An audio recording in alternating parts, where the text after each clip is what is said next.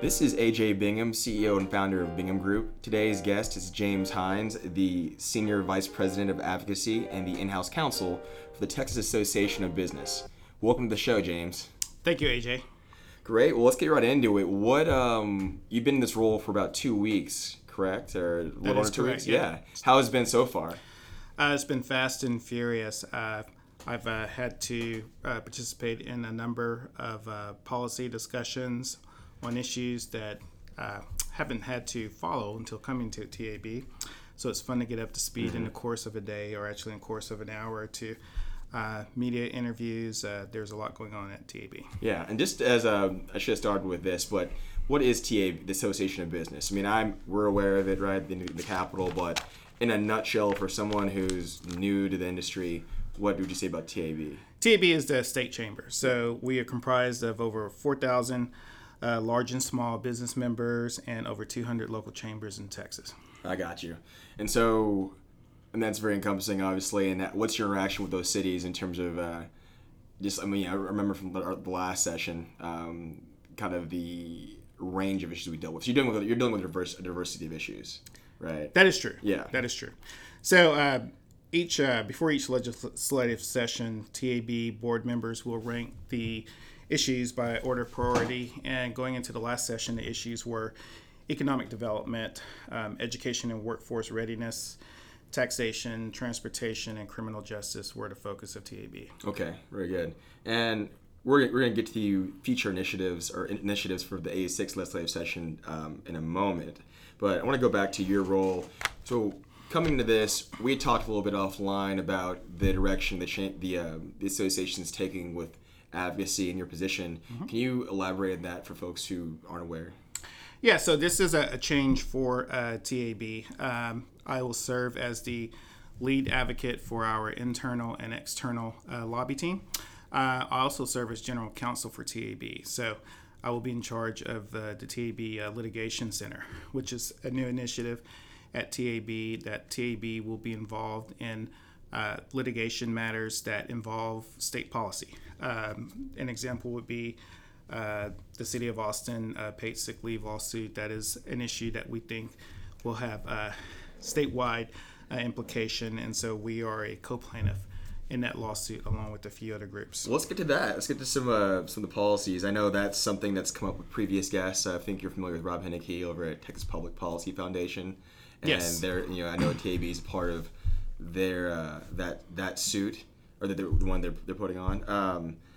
What are beyond paid sick leave?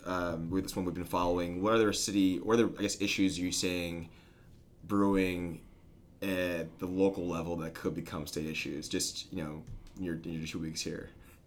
Yes. If any.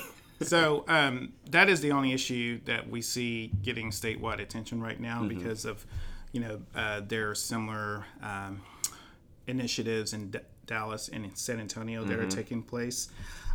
So that's the only local issue now that we see will have a statewide impact that we are involved in.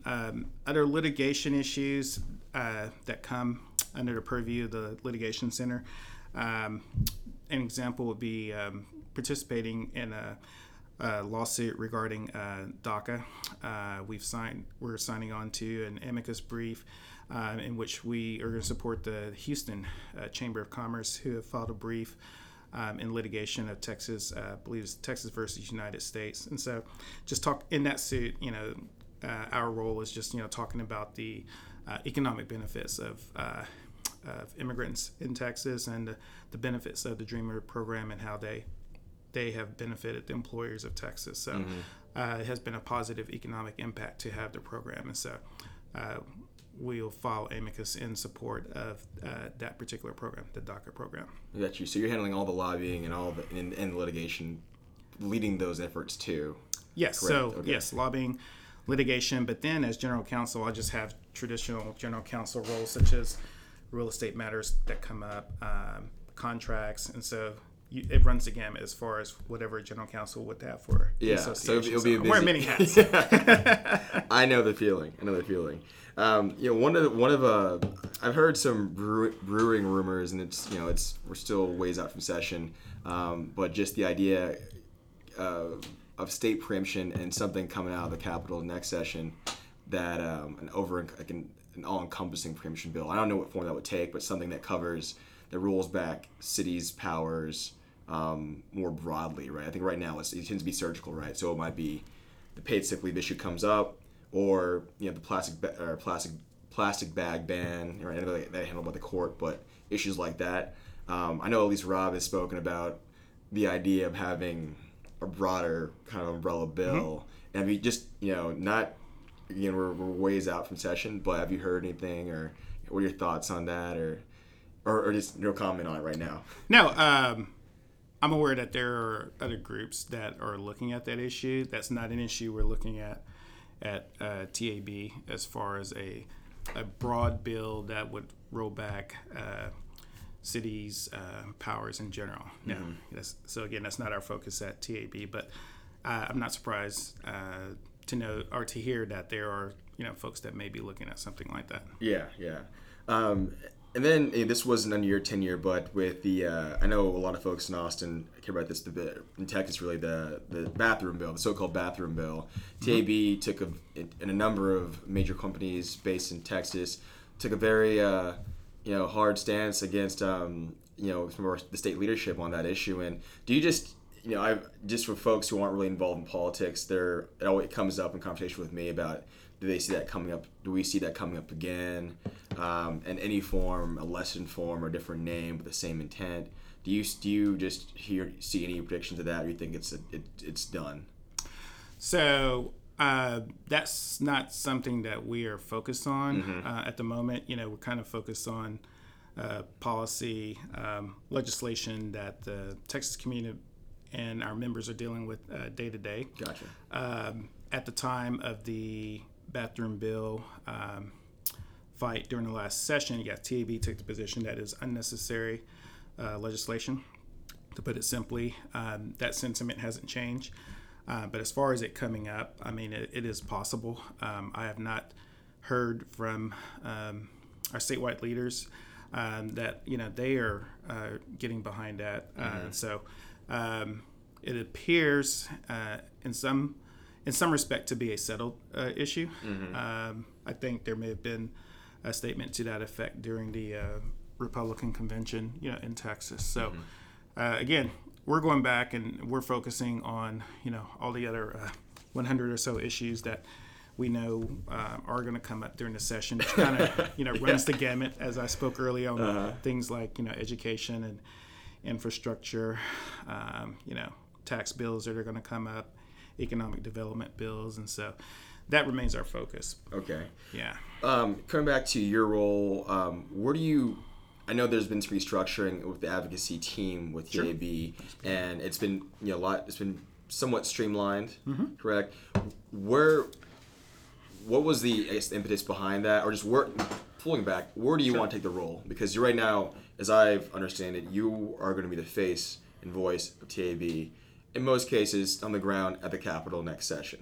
That is true. It's true, yeah. Yes. And that's not something. Typically, I think in the past, right? It was there was a bigger lobby team, so you had more folks out around. But overall, what's the vision behind that? So the vision for the team is we will have internal lobbyists, and so there is a team that will be filling out between now and the end of the year, and we will probably have an external team as well. So there may not be as many total TAB advocates at the Capitol, but there will be a significant number that will be advocating on, again, that 100 or so various issues that we will lay out in our pre-session document, our legislative priorities. When is that expected to come out? Just roughly, I know I'm going to put you under pressure of publication. When does that usually come out? Okay. So right now what's happening is all the policy committees are working hard. Again, we're talking the Education Committee, the Healthcare Committee, the Transportation Committee. These are the TAB committees. These are TAB policy committees made up of TAB members. And so what we will do is we will come up with our priorities for the legislative session. And we will put it in a booklet, and it will contain, again, over 100 very important issues to the state of Texas, issues that we think helps make a great business climate in session. So we will vote, our board members will vote on them later this fall, and a document will be issued to the entire legislature before the session begins. Got it. And just as an aside, do you cover federal policy as well, or you cover DC, or have a satellite office there? Yes. So our team there. Yeah. So the advocacy team, we do have an advocate in DC. We do have a lobbyist in DC. So we cover state and federal issues as well. And that is today, just by example, the U.S. Chamber, made comments regarding tariffs, and so we sent out statements regarding the U.S. tariffs as well. So to the extent that the federal issues touch on our core issues for our Texas members, we aren't engaged very much so in D.C. Got you. So this next session, come back to that. You've been, and I'm going to touch on your background, your career in a moment. But what is your vision for this role coming into it? Because you've I think had a unique path from the contract side and internally with big corporations. So what is your vision for this role?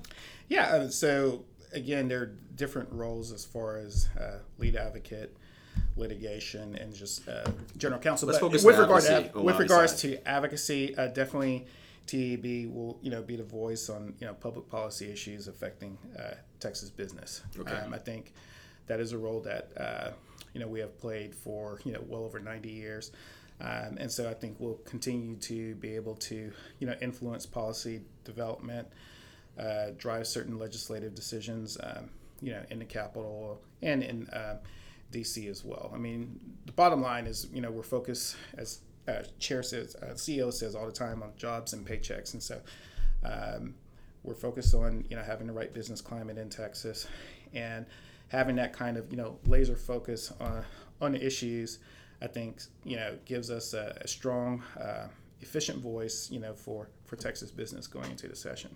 Very good.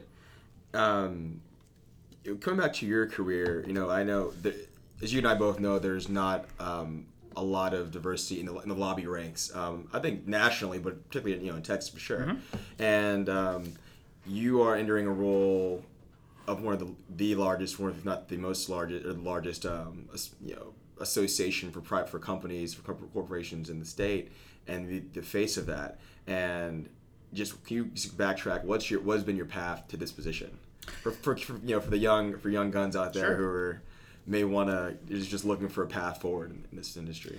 Well, I can say it was not a plan. Yeah, it was definitely not a charted path. So I started my career at McGinnis Lockridge in Kilgore here in Austin as a litigation attorney. And so I was there for about 5 years. I would say about year 4, I became interested in looking at other opportunities. But what kind of provided the spark to think about life outside of a big law firm, a friend approached me and informed me that there was this great position with the NFL to be in-house counsel, representing the league in labor disputes that they have with the NFL players. It just so happened at the time at McGinnis that I had a focus on employment litigation, representing defenders. And so I went through the process, and several rounds and interviews with the league in their offices on Park Avenue in New York. I ended up, being a finalist, but did not get the position. But again, that kind of provided the spark for beginning to think about careers outside of a law firm. Mm-hmm. And so approximately, I'll say a year, 18 months after that, I decided to take a role in the governor's office here in Austin.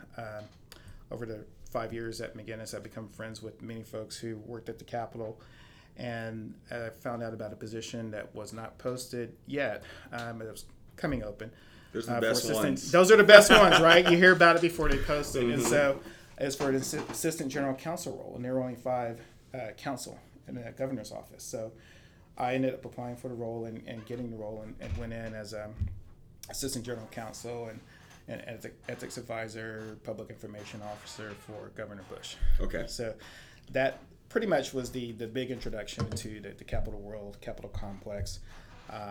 And that's where I first really learned, how business interacts, with the officials, see policy as it's developed, helped create policy, particularly with regards to the Public Information Act at the time. And so it was a great experience. And so at the end of 2000, we had the controversy over the presidential election. And so, as you know, there was not an immediate determination on election night. But at that time, I had decided, I knew that Governor Bush had won and was going to D.C., but I had no desire to go to D.C. at the time. I wanted to stay here in Austin. So I went back out to another law firm here in town, Brown McCarroll, and did litigation work again, but also did some lobbying work at the Capitol, trading in my experience for the private sector again. And then after a few years at Brown McCarroll, an opportunity came up to go in-house at MCI. And I think at the time I was ready to leave billable hours. And just for those who might not be around, MCI was a major telecom carrier up until the early 2000s. It was still around when I was in college. Yeah, I think it was bought by Verizon in 2006. I had Singular when I started college. AT&T. Yeah, and there was MCI, became WorldCom. WorldCom went into bankruptcy. Then WorldCom came out of bankruptcy, but as MCI. Okay. Again, rebranded the new MCI. So I went to work for the new MCI in 2004. And then 2 years later, we were purchased by Verizon. I was lucky to stay on with Verizon. And from there, I went to a company in Dallas called Copart. That's right. So big jump from Verizon to Copart as I went from a role here in Texas to a national role, being in charge of government affairs for all 50 states and for Congress in D.C. And so spent 4 years there. So went from law firm to in-house corporate, and now I'm back in Austin here at TAB. Again, it was not anything or planned or anything that I could have written out. I took advantage of the opportunities as they became available. Yeah, I found that's usually the best course of action, is to be aware of it and act when it happens. Yeah, and I'd like to speak on the diversity issue. So as far as minorities being involved in politics, I think that there is a path for those who do want to be, lobbyists, advocates, have positions in associations similar to mine. And I think it all starts with getting experience at the Capitol. I think you have to have the street cred of working at the Capitol. You worked on a committee at the Capitol before you went out to the private sector. I worked in the governor's office, but I think that's critical. You have to be willing to embrace that culture and be a part of it. Get to know as many people while you're working at the Capitol or working at a state agency, and then at some point later, have an opportunity to go to the private sector, either as a your own as a self-made lobbyist, working for another lobbyist, working for an association, working for a company. But you have to naturally love politics, and you have to want to embrace the culture.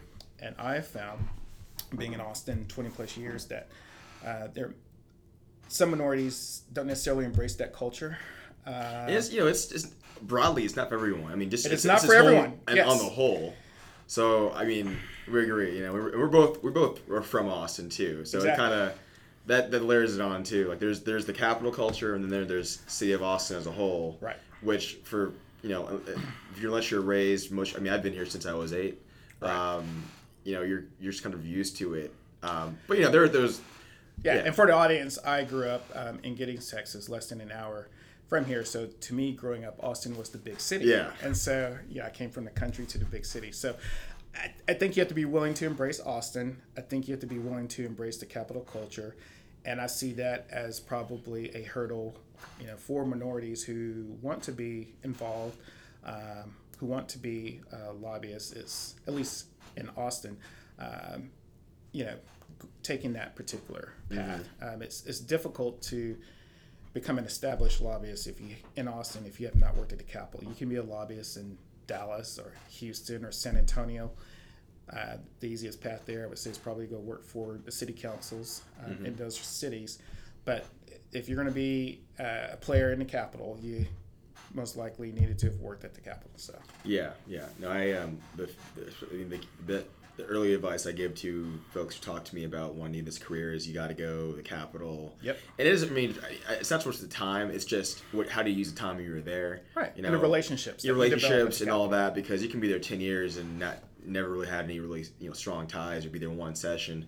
But if you were just you had that personality and the person who developed those relationships, it can carry you far too, as I found. So, so coming off that, and thanks for that input. Just any parting words on on the importance of TAB, and particularly before we actually close, what are some initiatives you're looking at? I think we talked before about initiatives in Austin with the major some of the companies here. I know that came up.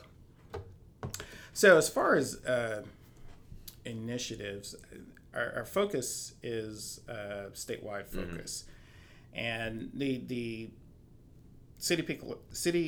paid sick leave issue in Austin is unique in that it is something that is having a statewide effect, and so but for the most part we focus on legislation and policy that has a statewide effect. So that is to say, we're not reviewing city ordinances in Austin or San Antonio or Dallas looking for an issue to take a side against the city.